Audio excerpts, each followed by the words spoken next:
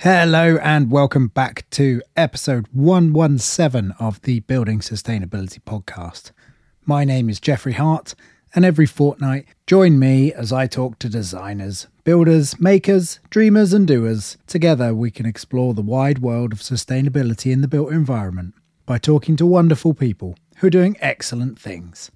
Today, that wonderful person is Sam Goetz from the company Woven in the Bone. Sam is most certainly doing excellent things. She creates stunning woven cloth on her pedal-powered looms in Buckie up on the Moray Firth coast in Scotland. While I was attempting to cycle the coast of Scotland last year, I was given a tip-off that Sam would be a great person to stop in on and have a chat. I can't tell you how much of a lovely time I had. We drank endless coffee and chatted all morning. I was totally enthralled by the process. The machines gave me a little childlike excitement. The beautiful fabrics were stunning. That, and as you're going to hear, by Sam's really open and honest way of discussing the highs and lows of her work, the details, the difficulties, and the journey. So stay tuned for that. Before the episode, we have the very briefest of podcast news, and that is we have just one new patron this month, and that is Louise Leher Jorgensen. I hope I've pronounced that right, Louise. Thank you so much to Louise and to everyone who already supports the podcast. As I say every week, it really does mean the world to me that you want to support this podcast and help there be more episodes. It is very much a labour of love. So I'm so pleased that you get something from it and want to support it. If you would like to support this podcast and help fund more episodes and just pay for the day-to-day running, then please head to patreon.com/building sustainability. In return for your support, you will get advert-free listening, bonus content from the podcast guests, including whole episodes that won't be available anywhere else. You also get 10% off all craft courses at Netacombe Craft School, and of course, your very own shout out on the podcast, just like Louise. And if you really want to support the podcast, there is a higher tier, which as well as all the other rewards, I will carve you a wooden spoon that you can eat your breakfast with.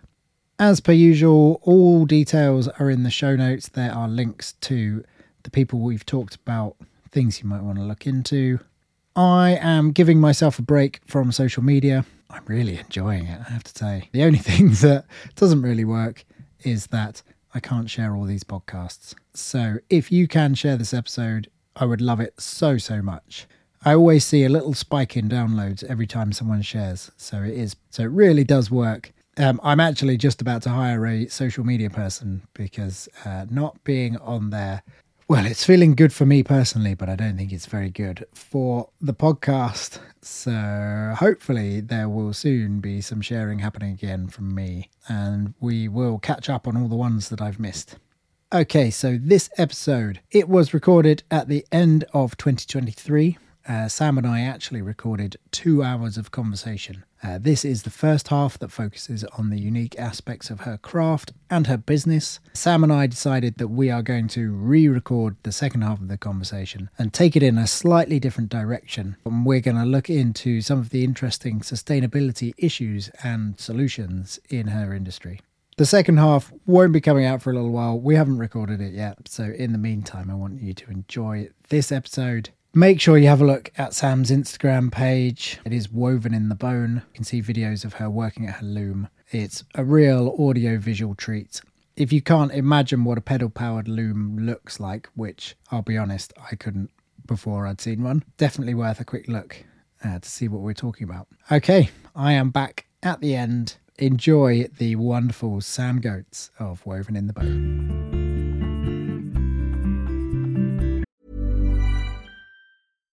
Millions of people have lost weight with personalized plans from Noom. Like Evan, who can't stand salads and still lost 50 pounds.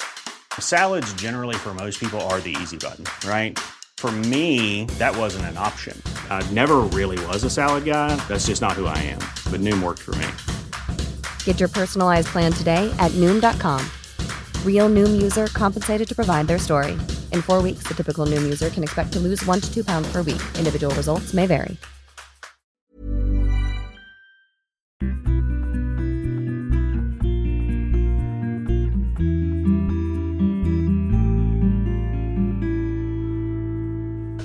I am a weaver.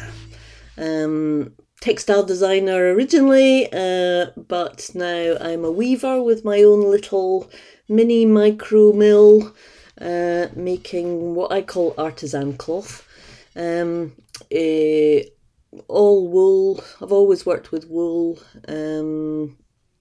My background is in industry and interiors and commercial interiors and things like that, and mills.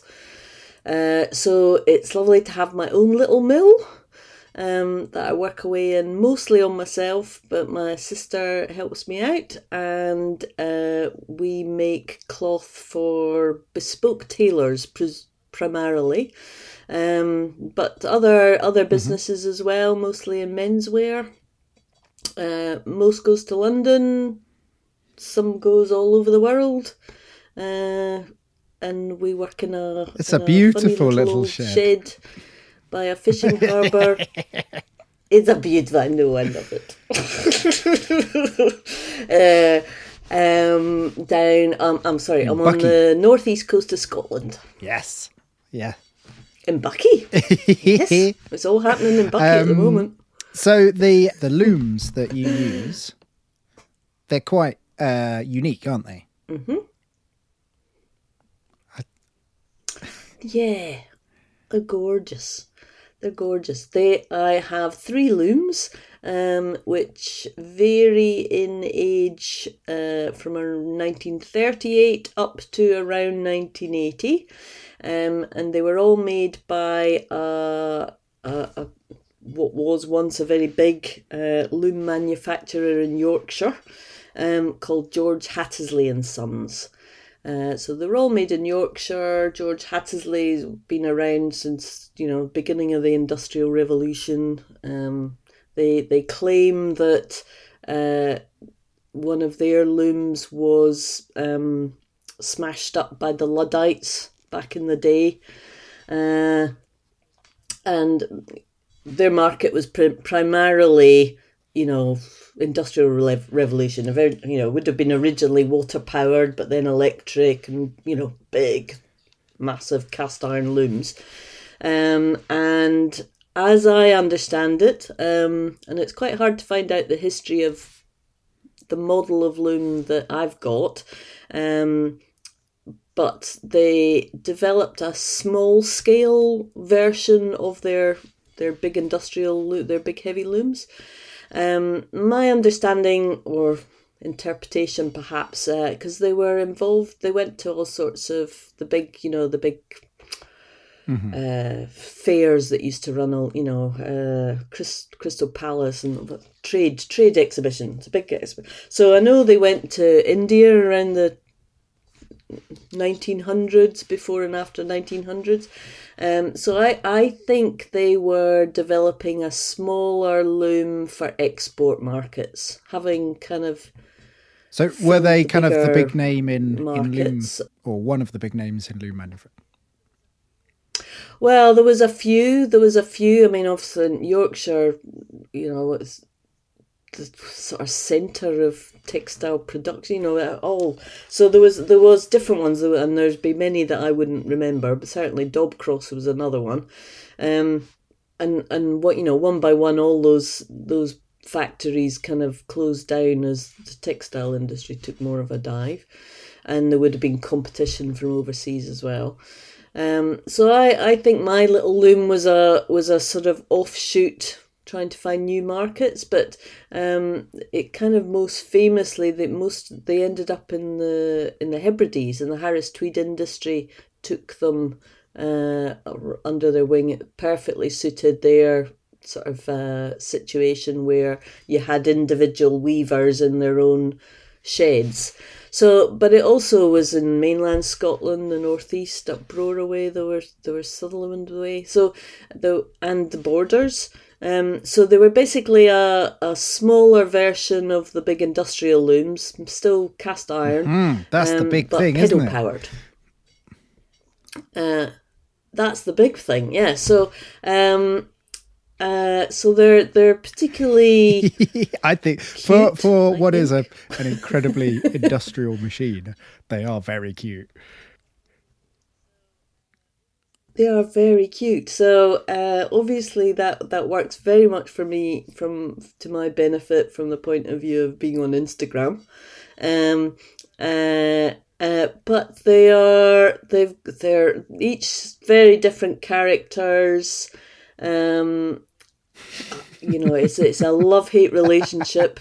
We're on good terms at the moment.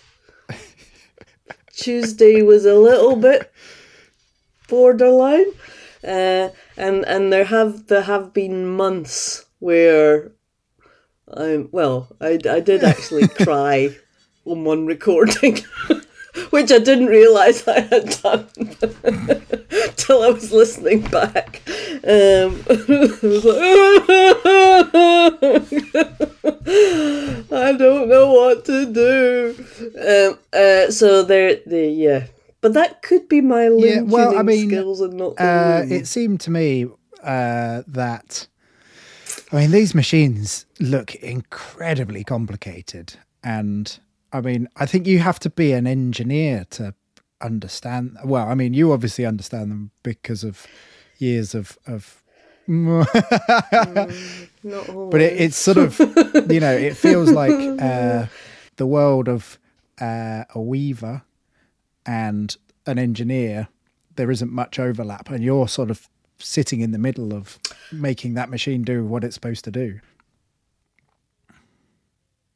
I've got a lovely follower in America who Nice. coined the term woveneering. Love that one. Yeah. So, and I think that sort of sums it up. It's a fantastic combination, because I used to work in mills, so I love the sound of machinery, and they're so clever what they do, machines do, and these ones, because they definitely look sort of torture chamber Victorian, kind of thing, but they're just so fascinating. So to be able to work with them, and it's not just a press button, where you're actually I feel everything through my feet. Nothing on the loom moves unless I put my foot on the pedal, move my foot. So I can tell if it needs oiling, I can tell if the paraffin's evaporated, I can tell if the timing's going out. It's so sensual. That sounds odd to say it, but it is so sensual. And so it kind of, it doesn't feel like a machine, and you might think in other terms. Yeah. And so when you're on the loom and pedalling away, what is it that you're doing? I think it's something that I get the impression just from the way people interact when I post a video, that it just looks awfully simple. Yeah, and you just have a nice time drinking a cup of tea. But actually, you just have a nice time. Think about what to cook for dinner.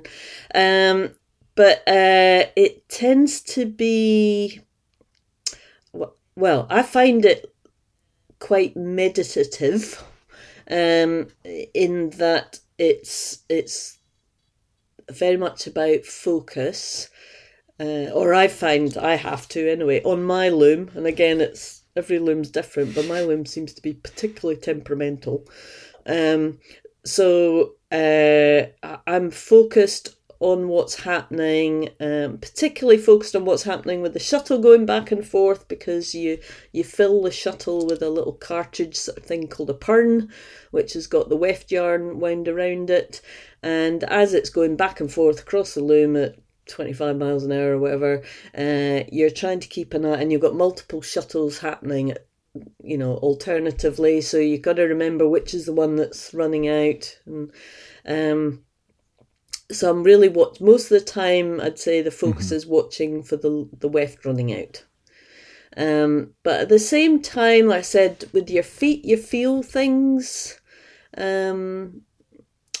and so often, like a bit of leather might have stretched, so the shuttle isn't going. I mean, this has been my conundrum this week. Is for some reason one shuttle was going slowly, Right. when the others were going fast, and I still haven't quite worked that one out. I mean, it could be that the shed timing wasn't right, or it could be the one particular wooden shuttle. I mean, the trouble is my boxes, when you've got old parts and one, in this case, the spring in the box, one had broken, which I've not had before. Thankfully, I had a spare, but it's a slightly different shape to all the other ones. So now one shuttle, you have to really force it out the box, and the other 5 shuttles go really nice and easily. So in the pedal cycle, I'm counting along, I'm counting every thread in the pattern, so I know when I'm going to come to the one that's heavier, so I can give it a little extra bit of welly to make sure it gets all the way across without getting stuck in the middle and causing a problem. Yeah. And me getting grumpy. So that's sort of, so there's a lot. I actually find that it's strangely satisfying, but it's also in the day I was talking to somebody else who was saying that, they reckon that, because I was saying how I leave the weaving till the end of the day. Like, I have to do everything else first, all the admin and the stock putting away and the emails and stuff. It's like you have to sort of clear a headspace to do the weaving. But also, and she was saying, is it like, when you save the best to last on your dinner plate? And I said, no, it's procrastination, because actually that's I kind of half dread it. Because I find that's the hardest part of the business is the weaving, because that's when things can go wrong and it's out of my control and I don't know how to fix it. And so I annoy myself that I don't get on and started earlier, so therefore I don't finish my target till late. I know there's a big part of me, it's just avoiding it. I mean, I love it when it's working. Yeah. When it's so working, difficult, isn't it? I've been doing quite a lot of pricing really of jobs recently, and it's factoring in the things that you can't, you know there's going to be delays from a thing breaking and you have to go get another one, but they haven't got it in stock, so you have to go further, and then you've lost a day, and so a job that should take 1 day is taken 2. And it's sort of, how do you factor in all of those potential things that might go wrong when you desperately in your head want to be the optimist that says, oh, of course, nothing will go wrong. Absolutely. I think that's the second hardest thing about the business. And also because I'm planning my production now about a year in advance. So, and even this summer, I thought I'd had a terrible summer the one before and been jam-packed and not got a break. So this summer I tried to add in time after every order as a gap, thinking at some point one of those gaps I'll have a whole week and I can take a break in August. That would be nice. It didn't happen. Because, as you said, you're an optimist, and it doesn't seem to... I mean, I guess it's a nice thing in that it doesn't seem to matter. I mean, I'm 10 years now, and it doesn't seem to matter that that's happened every time for 10 years, and I still haven't learnt to go... No, stuff goes wrong, add in an extra week. For me, it feels, I feel like I'm ripping off the client by factoring in that stuff, because it's a thing that doesn't really exist, this mythical time. I know that's not the right mentality, because it is my time, whatever it is. But yeah, I think, I suppose I want to, I want to be professional, and I want to be able to give the idea that I know what I'm doing. And therefore, and like anything else, we have certain expectations these days. I mean, gosh, the delivery dates, as soon as you place your order, the delivery date will be... but, I'm trying to give delivery dates 6 months in advance. And even building in the stuff that goes wrong. I think the part of the reason maybe I'm not learning is because every time that something goes wrong, it seems to be a new something going wrong. So it's not like I could anticipate it. Because I am actually quite an anxious person. Anxiety, but I've always kind of seen my anxiety, if it's, if I can manage it, then it's really quite a handy tool. Because if I'm worried, if something comes up that I'm worried that could go wrong, well, at least I've got chance in advance to do something about it, so it doesn't go wrong. The more things you think that could go wrong, the more prepared you can be. But I mean, I made stupid mistakes this year, which again, I think I've been around so long that I should have checked. I checked that, but I hadn't checked that, and oh no, okay, that really throws everything out, and so yeah. Anxiety is a big... Small business owner anxiety is... Yeah, in small business, yeah. It's quite a lot of pressure. And I suppose that's possibly part of the procrastination thing as well, is something goes wrong, because then either I have to tell somebody I'm going to be late, which I don't like doing, or I don't know I don't know how long it's going to take to fix. And everything after that, because the schedule's already been planned out, I can't actually make up any time. I'm still not good enough at sort of boundarying off proper downtime. Well, I'm trying to. So then it becomes, well, God, if I have to come in on Sunday, that means I don't get a time, like I'm absolutely knackered. And then you're making more mistakes because you're knackered. Exactly. So it's sort of false economy somehow. So yeah, it's just a lot of pressure, I guess. But it's still worth it. It's just part of the price you pay. There's so much suffering for our craft, isn't there? Would it be craft if you weren't suffering? You'd like to think so, wouldn't you? Yeah. But we love it. But it's so good. It's so good. So when you're pedaling away, I mean, I'll link to some videos on your Instagram because it's really something you've got to see. All right. How much effort are you putting in? Do you feel like you've cycled to London and back, or? Well, I think that's possibly, given that you've cycled all the way around. I didn't cycle all the way around Scotland. For you, it would just be a little breeze. For me, it's, well, again, and that's interesting. The two main looms that we use. So I've got the green loom, and my sister uses the big black Dobby loom.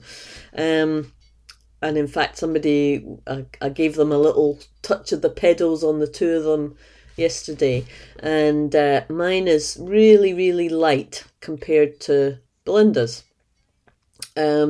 So I kind of think of it's a bit more like if you were on one of those bikes at the gym and you can sort of turn the dial and it gets harder. Well, it's a bit more like or cycling on the flat maybe. So there is an effort, and if you didn't cycle you would slow down, but it's a kind of momentum, and except I'm going up and down. And the effort, I imagine, is probably a little bit more in the stopping and starting, because your feet are going up and down, and there's a very specific point in that cycle where you have to stop, otherwise your shuttle gets stuck, or so there's quite a lot of, and I'm guessing, and I'm not a physiotherapist or anything. It's probably core strength stuff, that you're using your core muscles as well as you must to stop at the right point. So, and also because this shuttle is flying, there's a lot of it's really, really quick, and so a lot of that effort is and I do lots of different weights of cloth. So with a different weight of cloth, if the yarn's really thick, which is what I tend to do a lot of in the summer because it's all winter coats, there isn't much yarn in the pern in the shuttle, so actually I'm stopping. I did time it once. It's somewhere between 15 and 20 seconds. I'm stopping every 20 seconds to change a pern for 20 seconds and then start pedaling again. So, for months I'm just doing this short bursts, and then I just like getting off my stool. That's fine. Some people will just lean over and change the shuttle, but I tend to stand up, which is probably slower, but it's just a different bit of movement. So then at the moment, this week, I'm doing another cloth where, on say in that first example, it's 350 steps in a metre. The one I'm doing at the moment is 850 steps in a metre. Oh, I see. Because the yarn's so much thinner. So it takes a lot longer to weave the metre. So instead of 350 threads in a metre, there's 850 threads in a metre. So I'm sort of nearly doing, 2.5 times as much pedalling in the same hour. So this week I'm quite tired.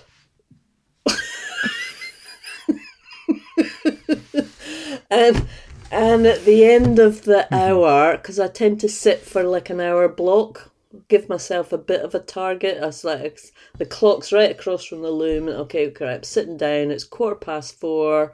I'm going to aim to get to 36 metres by 5:15. And sometimes it will be bang on. I'll go, yes, that's great. And then sometimes something's gone wrong, and actually it's 5:45 by the time I've finished. And then I'm like, I'm ready for a break then. Just even stretch your legs, wind some perns, go to the bathroom, make a cup of tea or something, just 15-minute break, and then get back on and start another 4 metres. So that's my loom. Belinda's loom, sorry, I've rattled on a bit. Belinda's loom's much, much heavier. And we kind of liken it to, I definitely think of hers as more like a steam train. Imagine trying to get it started and push it along the tracks. It takes a mammoth effort, but once it's going, it's just dum, dum, dum, dum. But starting and stopping, that one's even harder than mine. But she's tending to weave finer yarn, so she's doing more pedaling and less stopping. Whereas on my loom, which is where it's much better suited for the heavier stuff, I'm doing lots of starting and stopping, but the looms, the pedals are quite light. So quite different characters, even how they feel. we think of Belinda's loom, or I think of it as like because she used to work with horses. So hers is like a big Clydesdale. You know, big, solid, reliable. Once you get that moving, it's gonna keep cantering along. Whereas mine's a bit of a show pony. And she sort of flicks her head around, and and the shuttles go flying all over the place. And you have to massage her ego. What a sort of lot more. meterage are you doing in an hour a day? Whatever sort of time? Well, again, it's a tricky question because there's so much preparation time. So, very, very roughly, I'd say 1.5 to 2 days to set up for an order, which is basically getting the yarn in, winding yarn on my lovely old cheese winder.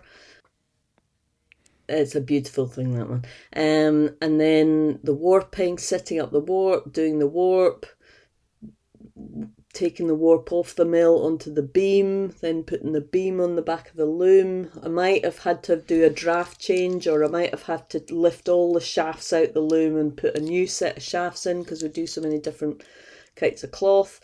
You might have to do a draft change, then you have to tie the new warp into the end of the old warp, pull it through, get everything started, make a new pattern card, wind all your perns. So that's before you started weaving. And then the weaving, I would, for what I do, I aim in my head for 12 metres a day. But some days will be 4 metres. I think on Wednesday I had problems, and 6 metres. That was just like, pissed me off. And then... but then the next day, for some reason, everything goes well, and suddenly you got 16 metres. It's, that's not so bad then. So, yeah, I can, in a week, I guess you'd probably say 1.5 days of prep and 3.5 days of weaving. But when I say that, the 3.5 days also, I only really start weaving after lunch. Sometimes, like a couple of days this week, it's I do 3 1-hour slots with breaks in between. So that tends to be anywhere from sort of 2 till 6 or 3 till 7 or something like that. And in the mornings, it's all the sampling, and I'm always doing sampling. There's always yarn stock to put away and manage that, try and keep checks of all of everything. Emails, inquiries, doing costings, writing up specs, organising what Belinda's doing. So another way to look at it was I did work out, I think I do about 1,100 metres a year. I can't remember now. So it kind of worked out half a metre an hour. Wow. Over the year. Yeah. If that makes sense. Because everybody's saying, how much can you make in an hour? And I could do 4 metres if everything worked out well. But that doesn't account for all the other stuff. Yeah. Which I think when anybody's starting out, everybody says it, it's nothing new to say, but how long everything takes and how much is involved and the actual to run doing a of the business. things that you think, the actual do is actually so small. I mean, and I maybe had quite a good idea of that because in the 20 years I was working, we used to sit, and I used to get really grumpy that I never get any design work. I'm a designer, but I never do any design. And I at one place I used to keep timesheets just to prove to myself how little design I did. Wow. And it was like 5%. And the rest of the job was admin and product development and emails and all that sort of thing. So in that sense, I guess that's not such a surprise. But I think for a lot of people, maybe starting out, which is what I did as well. At the beginning, I remember writing my little business plan. Oh yes, I'm going to make 150 metres. No, I'll make 50 metres a week. That'll be easy. It's like, still haven't done that. So yeah, but I definitely would say I'm somebody that learns by doing, and I would like to think I'm quite cautious in saying I'm going to do something until I've actually done it and proved I can do it, and how long it takes and all that kind of stuff. You told me about, I think you applied for, was it Quest funding? And what was the sort of outcome of that? Yeah. Well, that was really good, actually. I had got myself through a woman that I worked with in the Hebrides, Sheila Roderick. So we worked together on training projects. She was doing the training, teaching people on these Hattersley looms in the Harris. And I was involved more from a sort of admin point of view from the college in Glasgow. So it's through her that I got my loom. I wouldn't have known how to get one otherwise. But so I had the loom. She had the loom stored for me over in the Hebrides, because I didn't have anywhere to put it. I didn't have the shed then. And basically I was very conscious that, I needed help. I needed training. That's what I'd been watching her train other people. So I basically needed to pay her. I needed to pay to get her over to help me build the loom and train me, because that's her profession, that's her skill. And if I'm starting this as, even if it's not a business, but even more so as a business, then, I need to be able to pay her. So I needed money. So I applied for a couple of different things. One I got told, I didn't get either of them. But so I'm definitely not good at presenting things, I think. But the Quest one was really interesting because at the time there was a new development in our village, the local castle. Was opening up a cafe with their lovely walled garden, and they were going to have artisan studios on the side. So this was like, this is absolutely perfect. There's going to be a big car park. There's going to be loads of visitors. I can see me. And I was living with my mum at the time as a live-in carer, so I could see it was just across the other side of the village. It'll be nice and flexible and blah, blah, blah. But unfortunately that fell through. But when I went down to pitch for the Quest, it was like, I've got this loom, I've got this industry background, and I want to make scarves because that's easy to sell to people that are going to be walking past, see it getting made, blah, blah. Anyway, but for some reason and I had some little scraps of samples. Because I used to do weaving workshops, so I was just using up old bits of yarn. So I had a little scrap that was silver, lime green, and purple check. Sounds jazzy. But that was all I had. It was all I had. So that's what I took. And the gentleman on the panel would say, "See, I think you should be going for bespoke tailors. Bespoke tailors would love that." And I'm looking, really? I said, "But I don't know any bespoke tailors, and I don't know.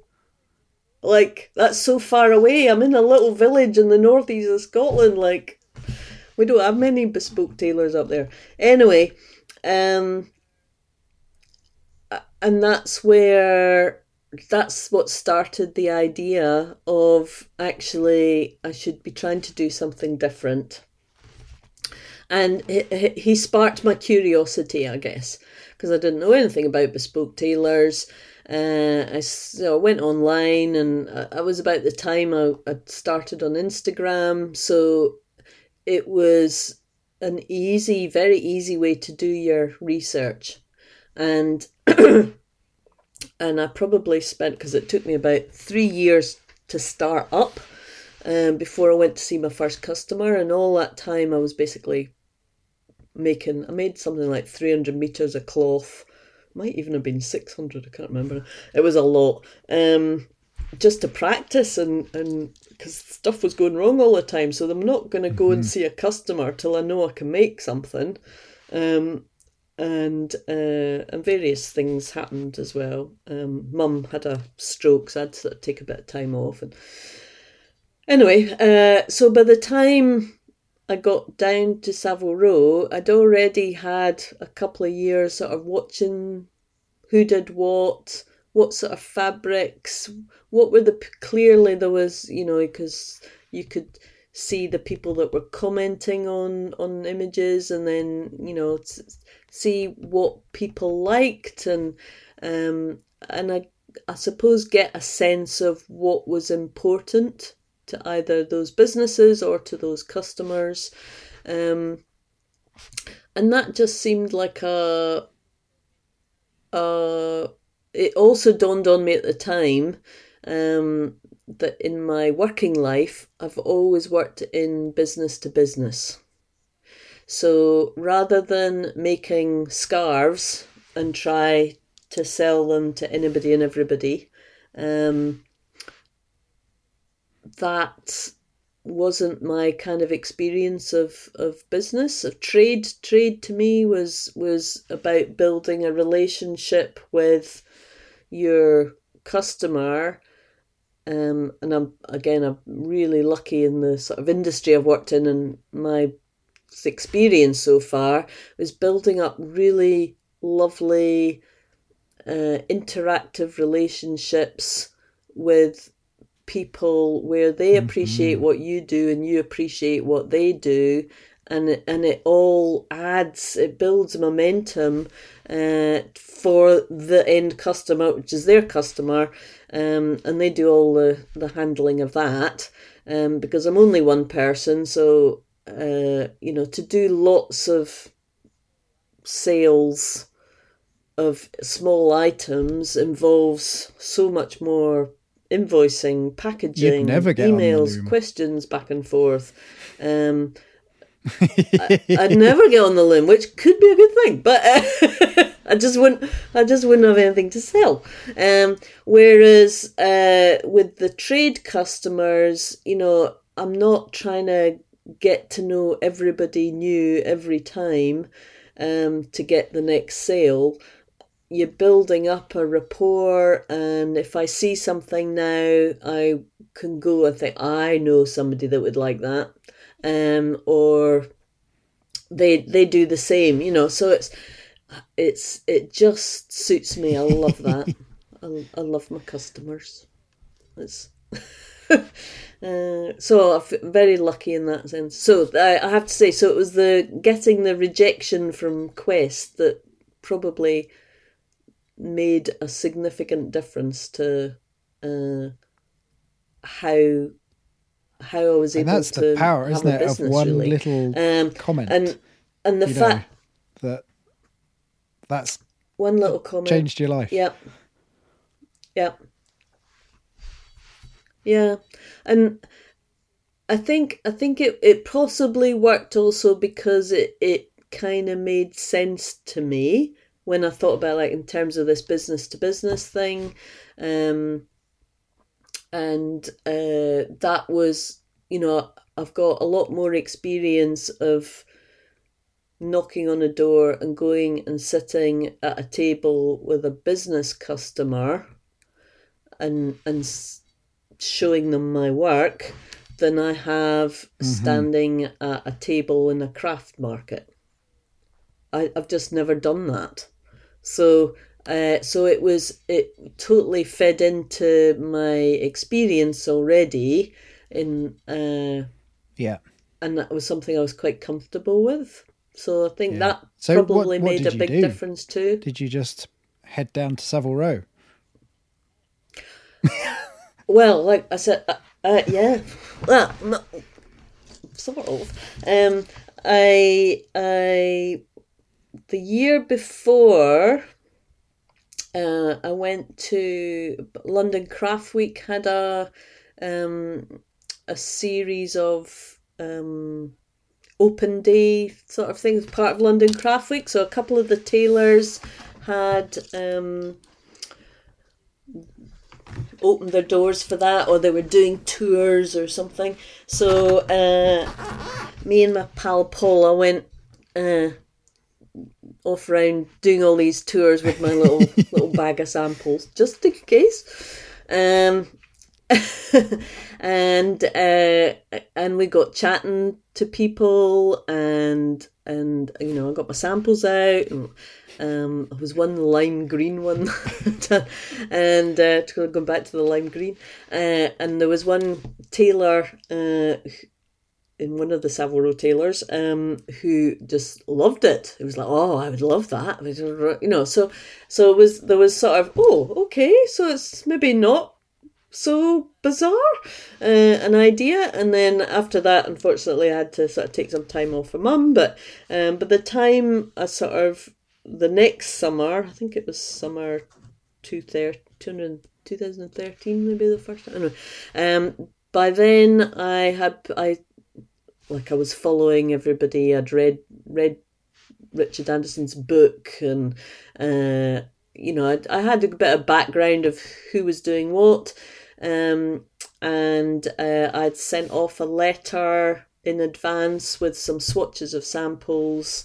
a little sort of printed flyer with some nice photos and the Woven in the Bone poem,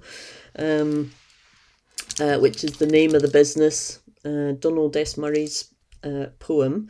Sent that off with a letter basically saying, hi, I'm Sam, I've got all this background experience in the industry, I'm making some cloth, I wondered would I be able to come and show you.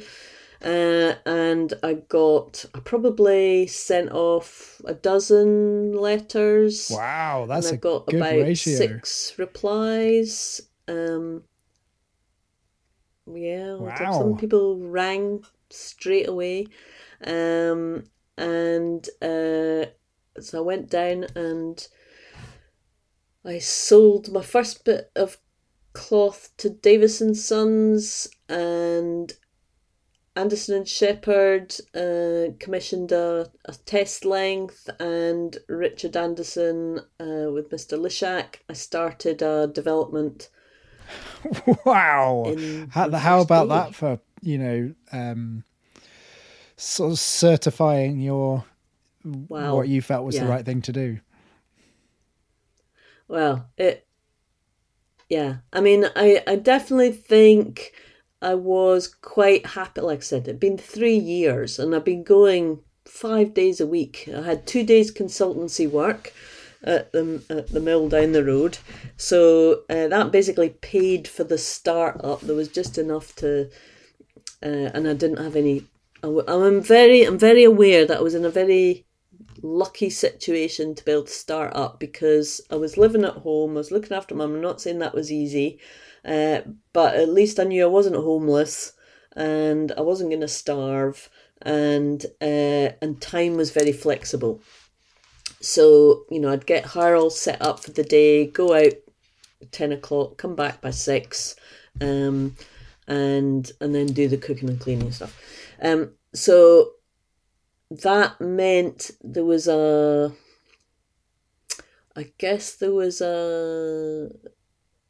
money that I earned from my bit of work that I did have could go straight into the business.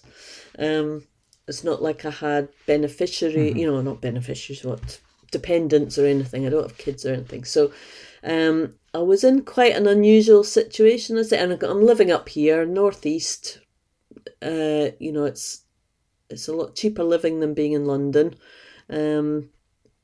or some of the big cities. So it was a sort of set of circumstances that made it possible. We were just, I've lost it was what question was now. starting up. Yeah, and how the Savile Row stuff came about. Yeah. So that's right. I think I was saying I was quite happy after 3 years and lots of weaving that I knew what I was going in and offering, and that all going well. She has her fingers crossed. All going well, it would. I could do what I said I would be able to do. That might be the theme of this podcast. Yes, very much so. So, bless them, Anderson and Shepherd. I stuffed up the first order for Anderson and Shepherd, and there was something that I wasn't aware of on the loom that was actually causing the pattern to be irregular, which I'd never noticed because I hadn't done a pattern like this before. And I had to ring them up and say, I'm really sorry, but that length you commissioned after you'd finished it? So you'd put all the effort in? Yes, because I didn't notice it. I'd woven it, I'd ordered the yarn, paid the yarn, woven it, sent it for finishing. It wasn't until it came back from finishing, because it's quite often when it comes off the loom, it can be quite, it's what they call loom state. It's a bit like your shirt out the washing machine before it gets ironed. You know, it has a different crinkly, it's a bit hard to see flaws because everything's not flat and smooth. Anyway, so it wasn't until it came back from the finishing and I was inspecting it again, thinking, even visually, I was going, check, doesn't look the same all the way. There's occasions where it's different. And it turned out that the let off on the back of the loom, I had a particular mechanism at that time, and basically it was letting it off slightly irregularly. So the check was changing size. Only like 1 or 1.5 millimeters or something. But if you're a bespoke tailor and it's all about that's important stuff, matching, that's a problem. It's important stuff. So I had to ring up Colin and bless him. He said, "Well, we've all got to start somewhere." And I said, "Well, I'd like to try again if you don't mind." And he said, "No, that's fine." So it took me 4 attempts to get it right, to work out what was going wrong with the loom, try different things. One of them got messed up because something else mechanical happened. But yeah, no, it was... I mean, by that point, I thought these people... But anyway, but they, of course, they're my biggest customer by far, and I wouldn't be here without them. So that's wonderful that they obviously believed in you. Well, I guess like everything, they wanted the story, so they wanted me to be able to get the work to get it to work. Thankfully I got there in the end. Would your and we've done fabric lots and lots of fabric, is that the right word? Yeah. Cloth. There you go. Would your... Yep. I call it cloth, but yeah. Okay. Cloth's probably a bit more of a trade word. I like cloth. Yeah. The tailoring trade talk about cloth.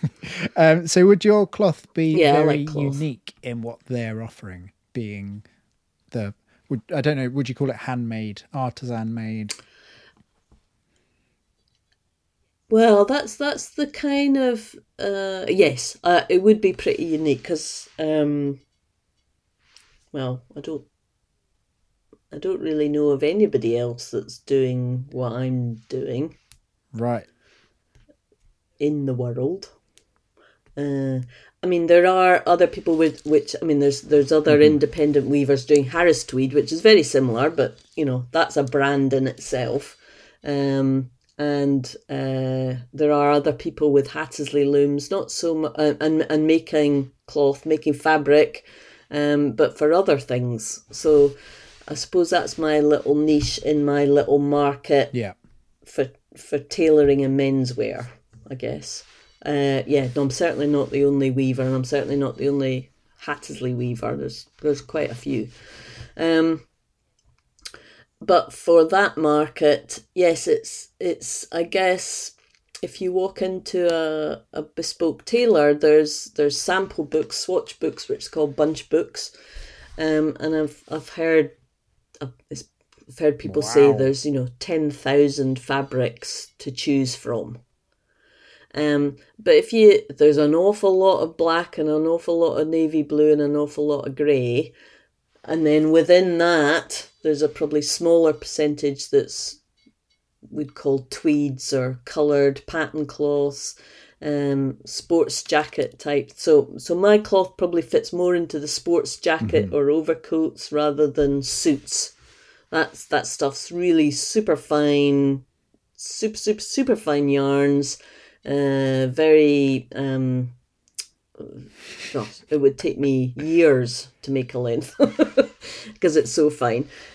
So there's no point in me looking at that because we've got a whole industry doing that. And in some ways, we've got a whole, in Scotland and England, of course, there are big mills producing lots and lots of tweed cloths as well. So it's my cloth's probably not as traditional as a lot of the traditional cloths. It's probably not as hard wearing. And there's sort of technical reasons for that. But I guess I'm catering to it's the novelty, actually.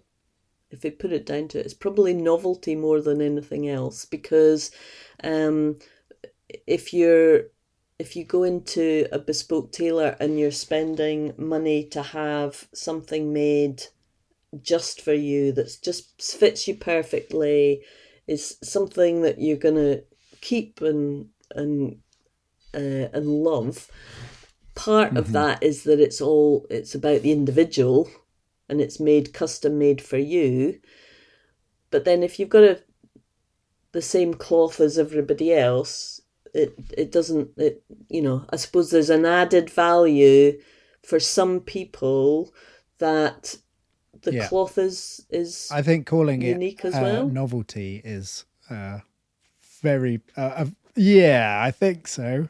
I think you're being very humble and underselling I would probably call it a craft product. Well, I think that's a sort of difficulty. I mean, and I suppose there's a part of me that I don't know. I mean, it's being something different, I guess.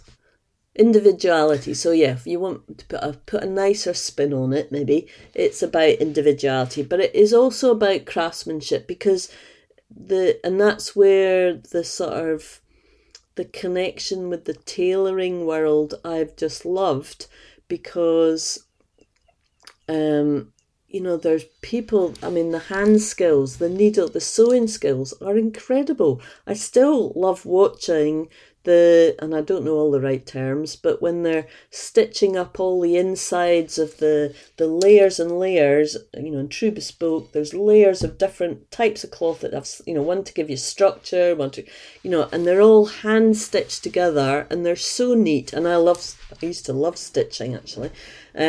So I can imagine the satisfaction of getting those rows of stitches all nice and neat, and I can relate to their practice and what they do, and totally admire it. I mean, Mum taught me dressmaking when I was, at art school. I used to make all my old clothes and things, and I've made 2 overcoats. I know. I can imagine the how they manipulate. I couldn't do it, but how they manipulate the cloth to get the shaping on the shoulders and the armholes, and so it's lovely. So if you're a customer and you appreciate that and those individual skills that they've built up relationships with their tailors and their tailors' businesses, and they love and appreciate the work that goes into that, it's not such a big jump to appreciate somebody putting that kind of love into the cloth as well. Yeah, I guess so. Yeah, so it's a really good. I couldn't agree mix, more. I think. I mean, it's difficult that it's expensive, but at the same point, I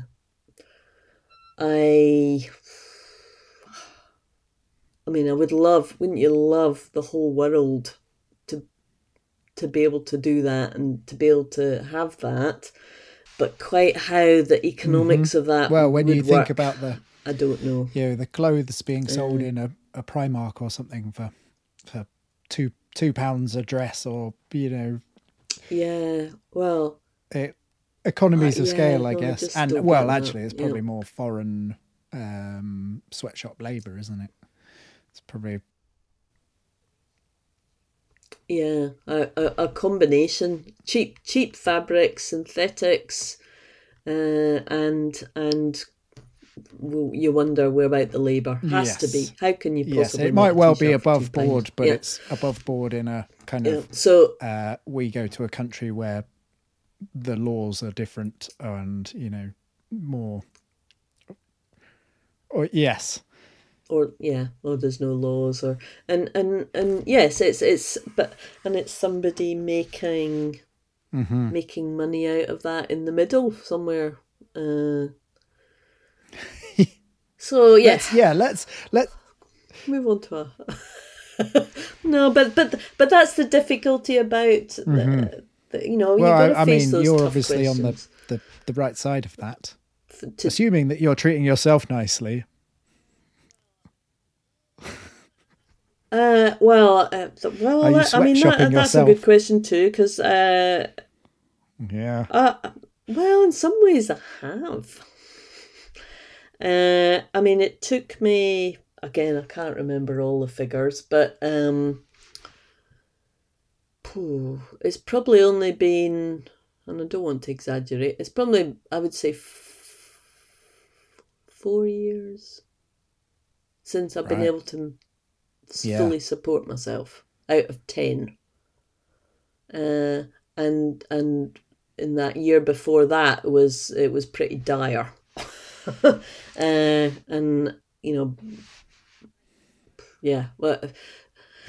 When I had to sort of find rent, when my home situation changed, that was a very tough year, and that was probably only 4 or 5 years ago. 5 years ago. So yeah, I mean, I've probably only made over minimum wage the last 2 years, maybe. But then, you live really simply, and that's, again, I'm not going out. Like when I lived in Sydney, I was in a cafe every night after work. I mean, they were very cheap, but and you travelled more and and you had days off and things like that. But that's a choice, I don't want to sound like, oh, woe is me or anything, because it's a choice. I love doing this. I love the flexibility of it. I love doing my own thing. I like being on my own, so that's handy. Gosh, yes. Especially now it's working. I mean, there was the beginning part was quite a struggle, and you didn't know if it was going to work. I just suppose had a gut feeling and just had to keep persevering, and manage it, because, like I said, the the first time I went to sort of show my wares and I got such a good response, then, you know, the what's the word? The attraction could very much, oh, right, I'll go and get more and I'll get loads of work. But actually, it's still, then there was like 2 or 3 years of just managing that, but, you know, how much you took on, because things still were going wrong, so everything takes longer. And until I've had sort of 3 years in a row, in a way, going, yes, I know I can tackle that many orders in that amount of time. My worst scenario was letting people down. So I grew very, very, very, very slowly, and had to kind of fill that gap, leave a gap in case I needed it, but then fill it at the last minute. So it took a long time to build up to a point. Yes. I had a period. Sort of I'm at that level. So generally speaking, spring is when people start thinking about building again. And so, you know, kind of through the winter, coming into spring, you know, I'm getting a bit desperate and a bit worried. And then suddenly all the offers come in spring. And I had a year when I just said yes to everything, because I thought, you know, I was concerned about the work. And I ran myself ragged, you know, worked all of the hours, all of the day. I don't think I had a day off for about 4 months. And you know, the clients weren't getting my best work. I was sort of falling apart. And that was a very, very valuable lesson in, you know, I don't panic come spring anymore. And no, it's not sustainable, dare I say. Yeah. So how do you balance that in winter? Do other things in winter. The last couple of years I've been quite lucky. So this last year and the coming year, I've got solid winter work, which will see me right through. Yeah, I've sort of balanced it in a few different ways. Sometimes I just got, you know, hunkered down and kind of did my winter hibernation. Stop spending anything. Stop going to cafes. Yeah. I mean, that's what part of that. It's all choices, isn't it? You make choices, and certainly I treat myself more now. I'm not very good at hanging on to money, so it's there to be used in my, which is why it's rarely there. You know, as soon as a bit of money in, then what a treat! A new jumper.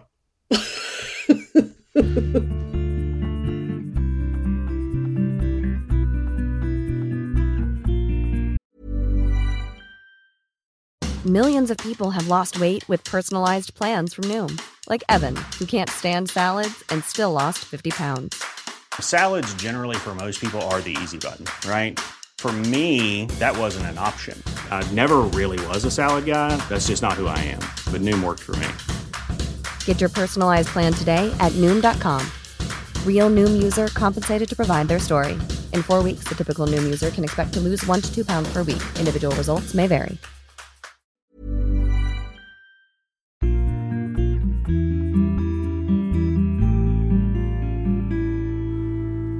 Thank you, Sam. That was so great. I really, really love that conversation so much.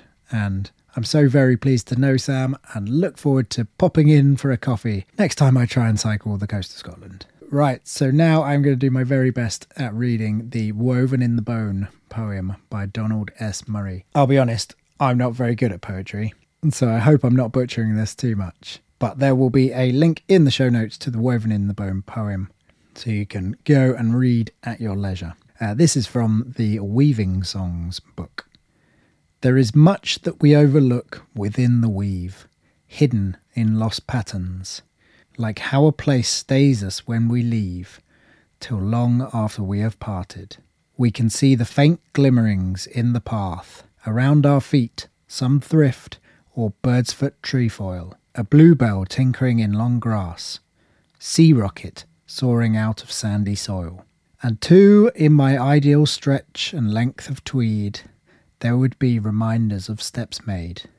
Across Macaire by the long stride of my feet, a mingling of colours, shades, of iris, primrose, gentian, centaury, a kaleidoscope of orchids so rare that naturalists might think such flowers could never be, stitched or sewn from memory to allow others to share.